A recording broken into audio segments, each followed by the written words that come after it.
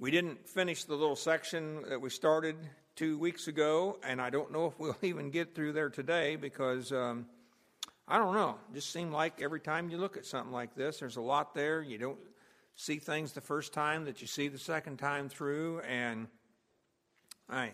it's a great little section, verses 1 through 13, about partiality or showing respect to people. Now, of course, James uses the illustration of one coming into your meeting, into your assembly, and showing acts or deeds of partiality between those who come in. And he uses the illustration of rich and poor.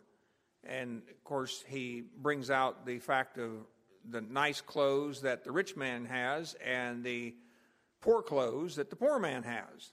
Or King James, I think, calls it vile clothing, vile raiment, shabby clothing.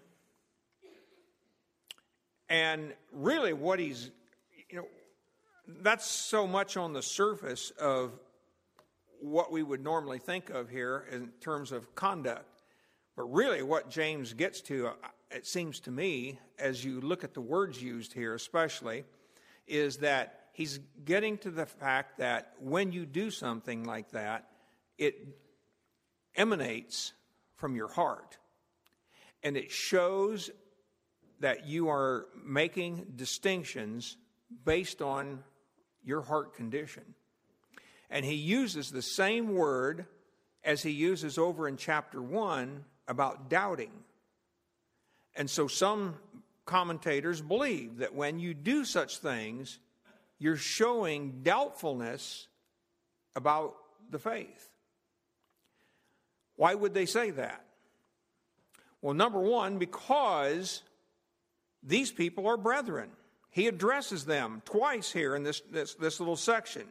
He starts off in verse 1, my brethren, and in verse 5 he says, hearken, my beloved brethren. He's speaking to those who had heard the gospel. You also remember that we gave evidence to show that the book of James was probably, and this is common amongst all commentators, that it was one of the earliest epistles and probably the earliest epistle written. And I think it was written earlier than most of them think so. I think it was written maybe no more than 3 or 4 years after the death and the burial and the resurrection of Christ.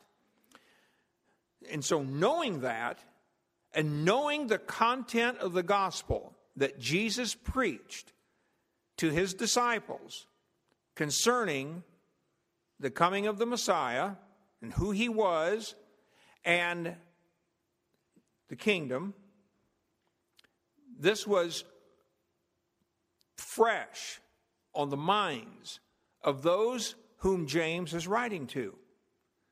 This was not some new information that they had. When they received the gospel in the same content that James did when he heard it from the lips of the Lord Jesus himself. And of course, being his half-brother, he was in close proximity to the ministry of Jesus all during the time he was upon the earth. Sometimes he may have been with him personally, sometimes in the home, wherever. He heard the gospel.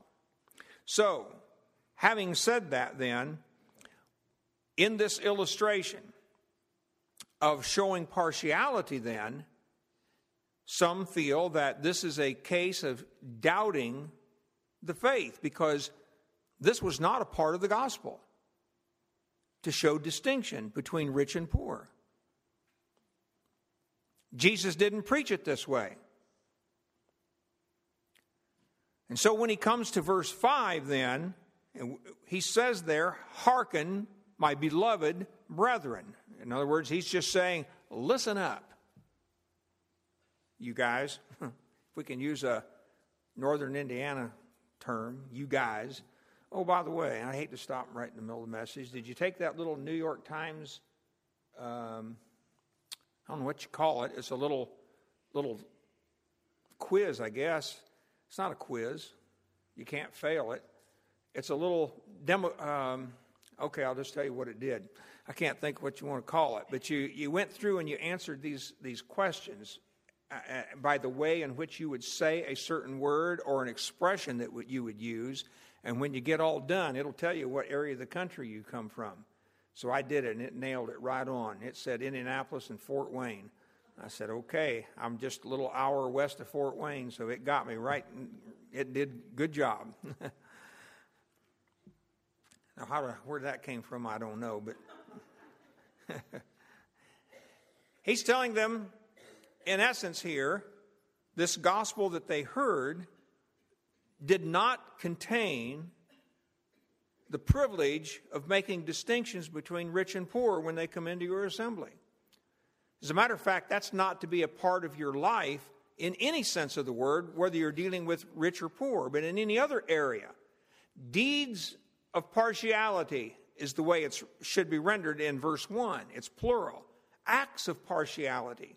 This is not to be a part of your life in any sense of the word. And so when he comes to verse 5, hearken, my beloved brethren, he says here, hath not God chosen the poor, and the King James says, of this world, but several render this as to the world, or to the world, rich in faith. So let's look at those phrases to see what he means here, because on the surface, it would appear that James is saying that God chose poor people. Just in general terms, he chose poor people to be rich in faith. But I think from the context and from our understanding of what the content of the gospel is, he was talking about the 12 tribes and these that were scattered about. He's talking about the believers that he's writing to, and he's telling them, don't you know concerning you that God has chosen the poor as to the world, the cosmos, rich in faith. And then you notice that little word in. You remember that's our little word en? I've got a little picture coming back to me sometime soon, a piece of cheese with some mice on it. And it tells you on there about the prepositions and the word in. And it means, and it shows you the mouse is inside the piece of cheese. Now, when Bob was sharing these with us in our Wednesday night Bible study, he just drew a little square on the board and put the word en there. The word in that sense then means in the sphere or in the realm of. And so when he says rich in faith, without the article, he's simply saying rich in the realm of faith or in the sphere of faith. So to be poor to the world is to be rich or have a wealth with respect to your faith. In other words, if you are in that sphere of faith, having received the gospel, just as Jesus proclaimed it and his disciples proclaimed it, then you're a wealthy person. And I think James is holding that up to these 12 tribes, these believers that he's writing to show that when they received the gospel, they had to be poor in spirit,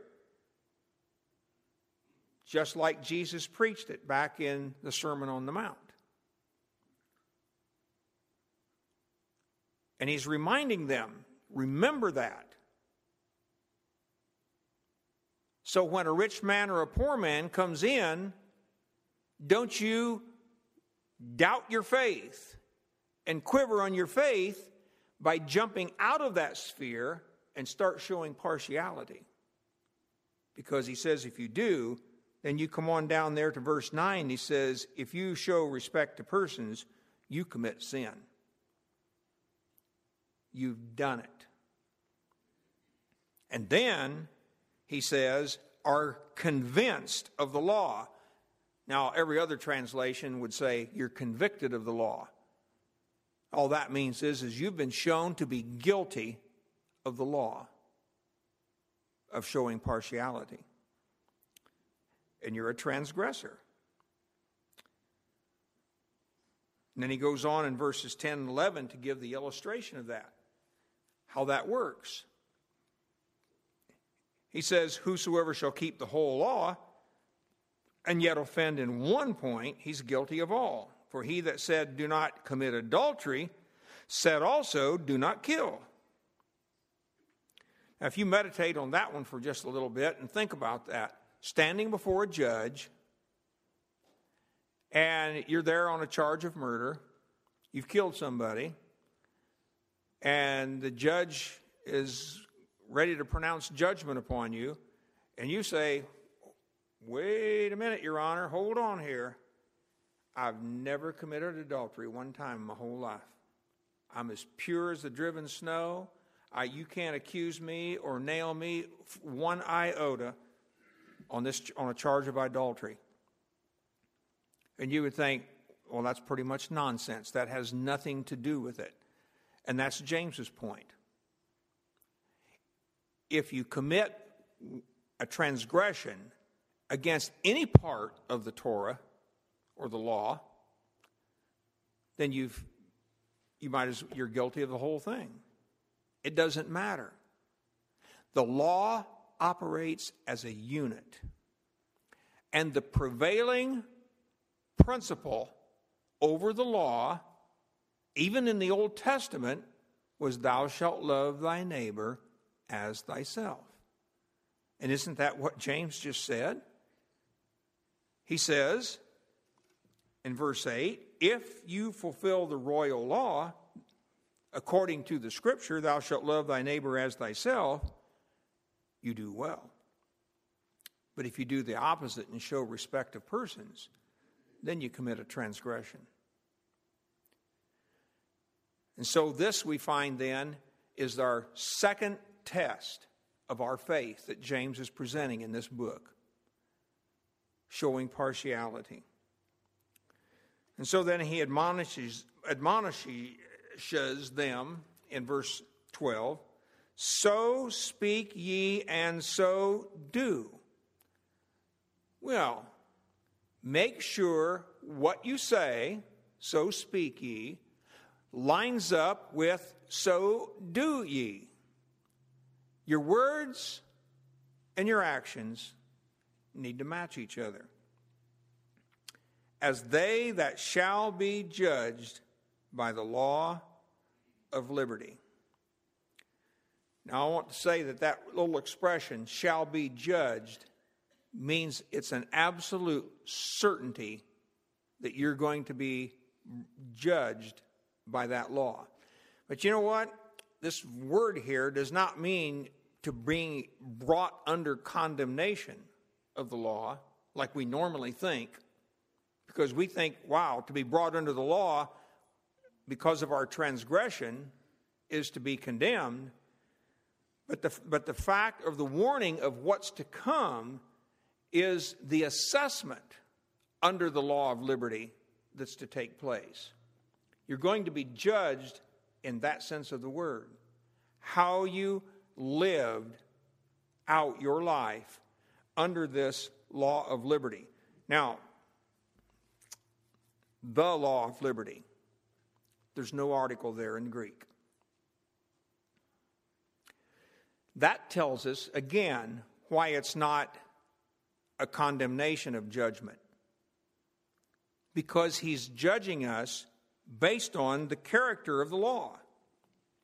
It indicates to us that we're going to be assessed how we've lived our life based on the character of the law. How did we conform to it?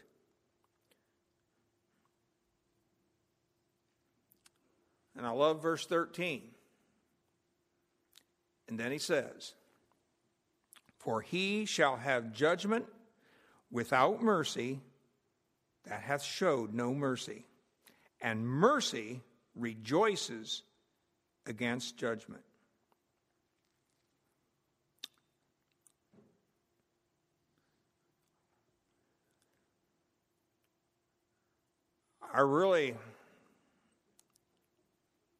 When I first grabbed a hold of the meaning of that verse several years ago, I really just almost jumped up and down in my heart, because I thought, wow, you got to show mercy now in this life if we want God to show mercy to us when we come under this assessment, under this judgment that's yet to come. And that was a particular and peculiar thing of even of kings to do such things. But even so, more of God, who delights in such things. If you remember, and turn back to Matthew chapter 5 and verse 7, you may remember going through the Sermon on the Mount, this was one of the things that the Lord Jesus brought out when he was teaching his disciples. In Matthew chapter 5 and in verse 7.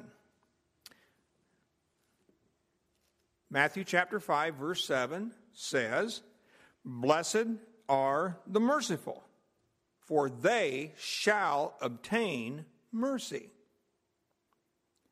Now that was a life changer for me. Showing mercy meant to me that I could be a recipient of mercy. And so to have that as a practice, as a part of the character of your life, from that point on, means that I could stand before the Lord and know that though I may have transgressed at some point, and though I may be guilty, I have the prospect that he may show me mercy in that day.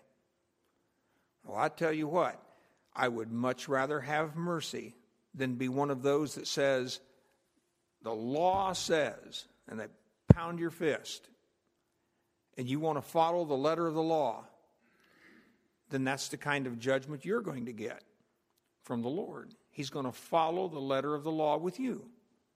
And I really don't think you want that. I know I don't. I much prefer mercy. If you also would turn back to 2 Samuel chapter 22 for a moment. 2 Samuel chapter 22. In this chapter,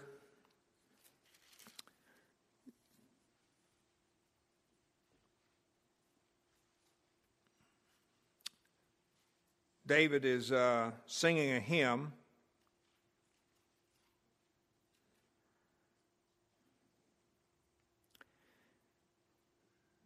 Verse 1 says, David spoke unto the Lord the words of this song in the day that the Lord had delivered him out of the hand of all his enemies and out of the hand of Saul. So this was David's rejoicing before the Lord because God had delivered him. And if you look at verse 26, you'll notice David acknowledges the same very principle that we're talking about. He says, with the merciful thou wilt show thyself merciful, and with the upright man thou wilt show thyself upright. He will show mercy to the merciful. And we want that. We want to be recipients of the Lord's mercy. We don't want to be as those who are doubting in our faith. As these in this assembly, in this meeting, and of course there were several of these. James is writing to the 12 tribes, that are scattered around the area around Israel.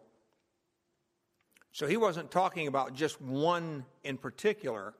He was talking about an attitude and a practice that he didn't just assume was happening, but knew about. And knew that this thing had actually happened.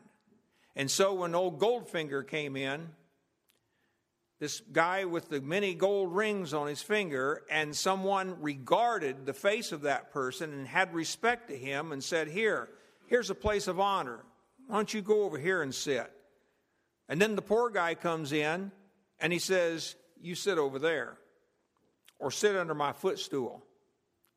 And you readily know it was a place of dishonor. As a matter of fact, in verse 6, he says, when you do that, you have despised, you have dishonored, or you have treated shamefully the poor. That's not the way we're to conduct ourselves.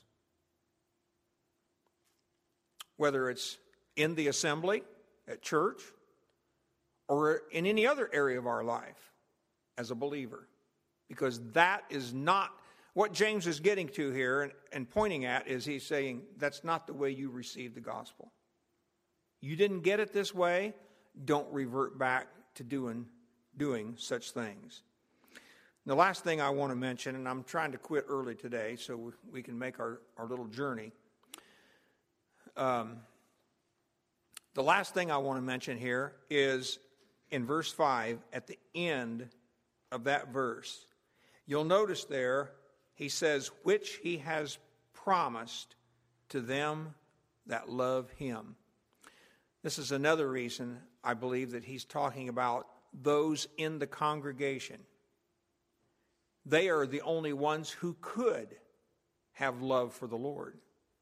And you'll notice then, and I think we mentioned this a couple of weeks ago, but back in chapter 1 and verse 12, where it says, blessed is the man that endures temptation, for when he is tried or approved, he shall receive the crown of the life, which the Lord has promised to them that love him. And you'll notice that this is the prerequisite for the inheritance as well as receiving the crown of life. Those that love him. And that tells us then that receiving the crown of life and inheriting the kingdom are really the same thing. They are different expressions talking about that which is to happen in the future.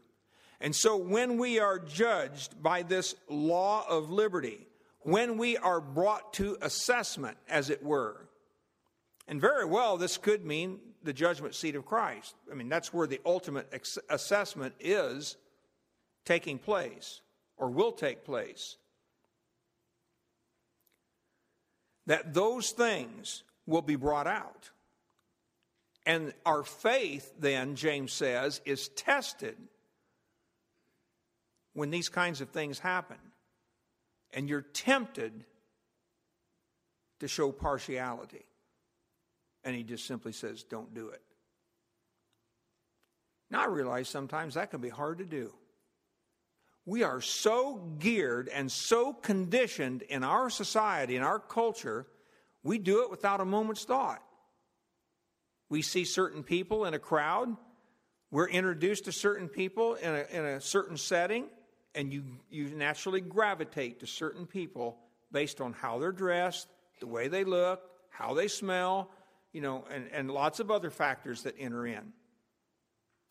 But when it comes to the gospel, both James and Jesus said, don't do that. It's wrong. And you commit sin.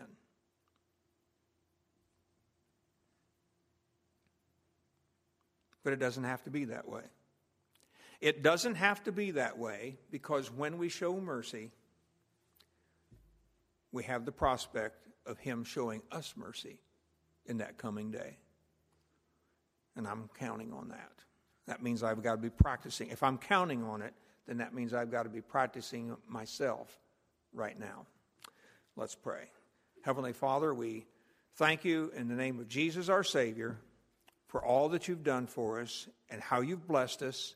You've cared for our needs. You've lifted us up. You've made us of one mind and one spirit. And I pray that we'll grow in that oneness here in this assembly. For we pray in Jesus' name. Amen.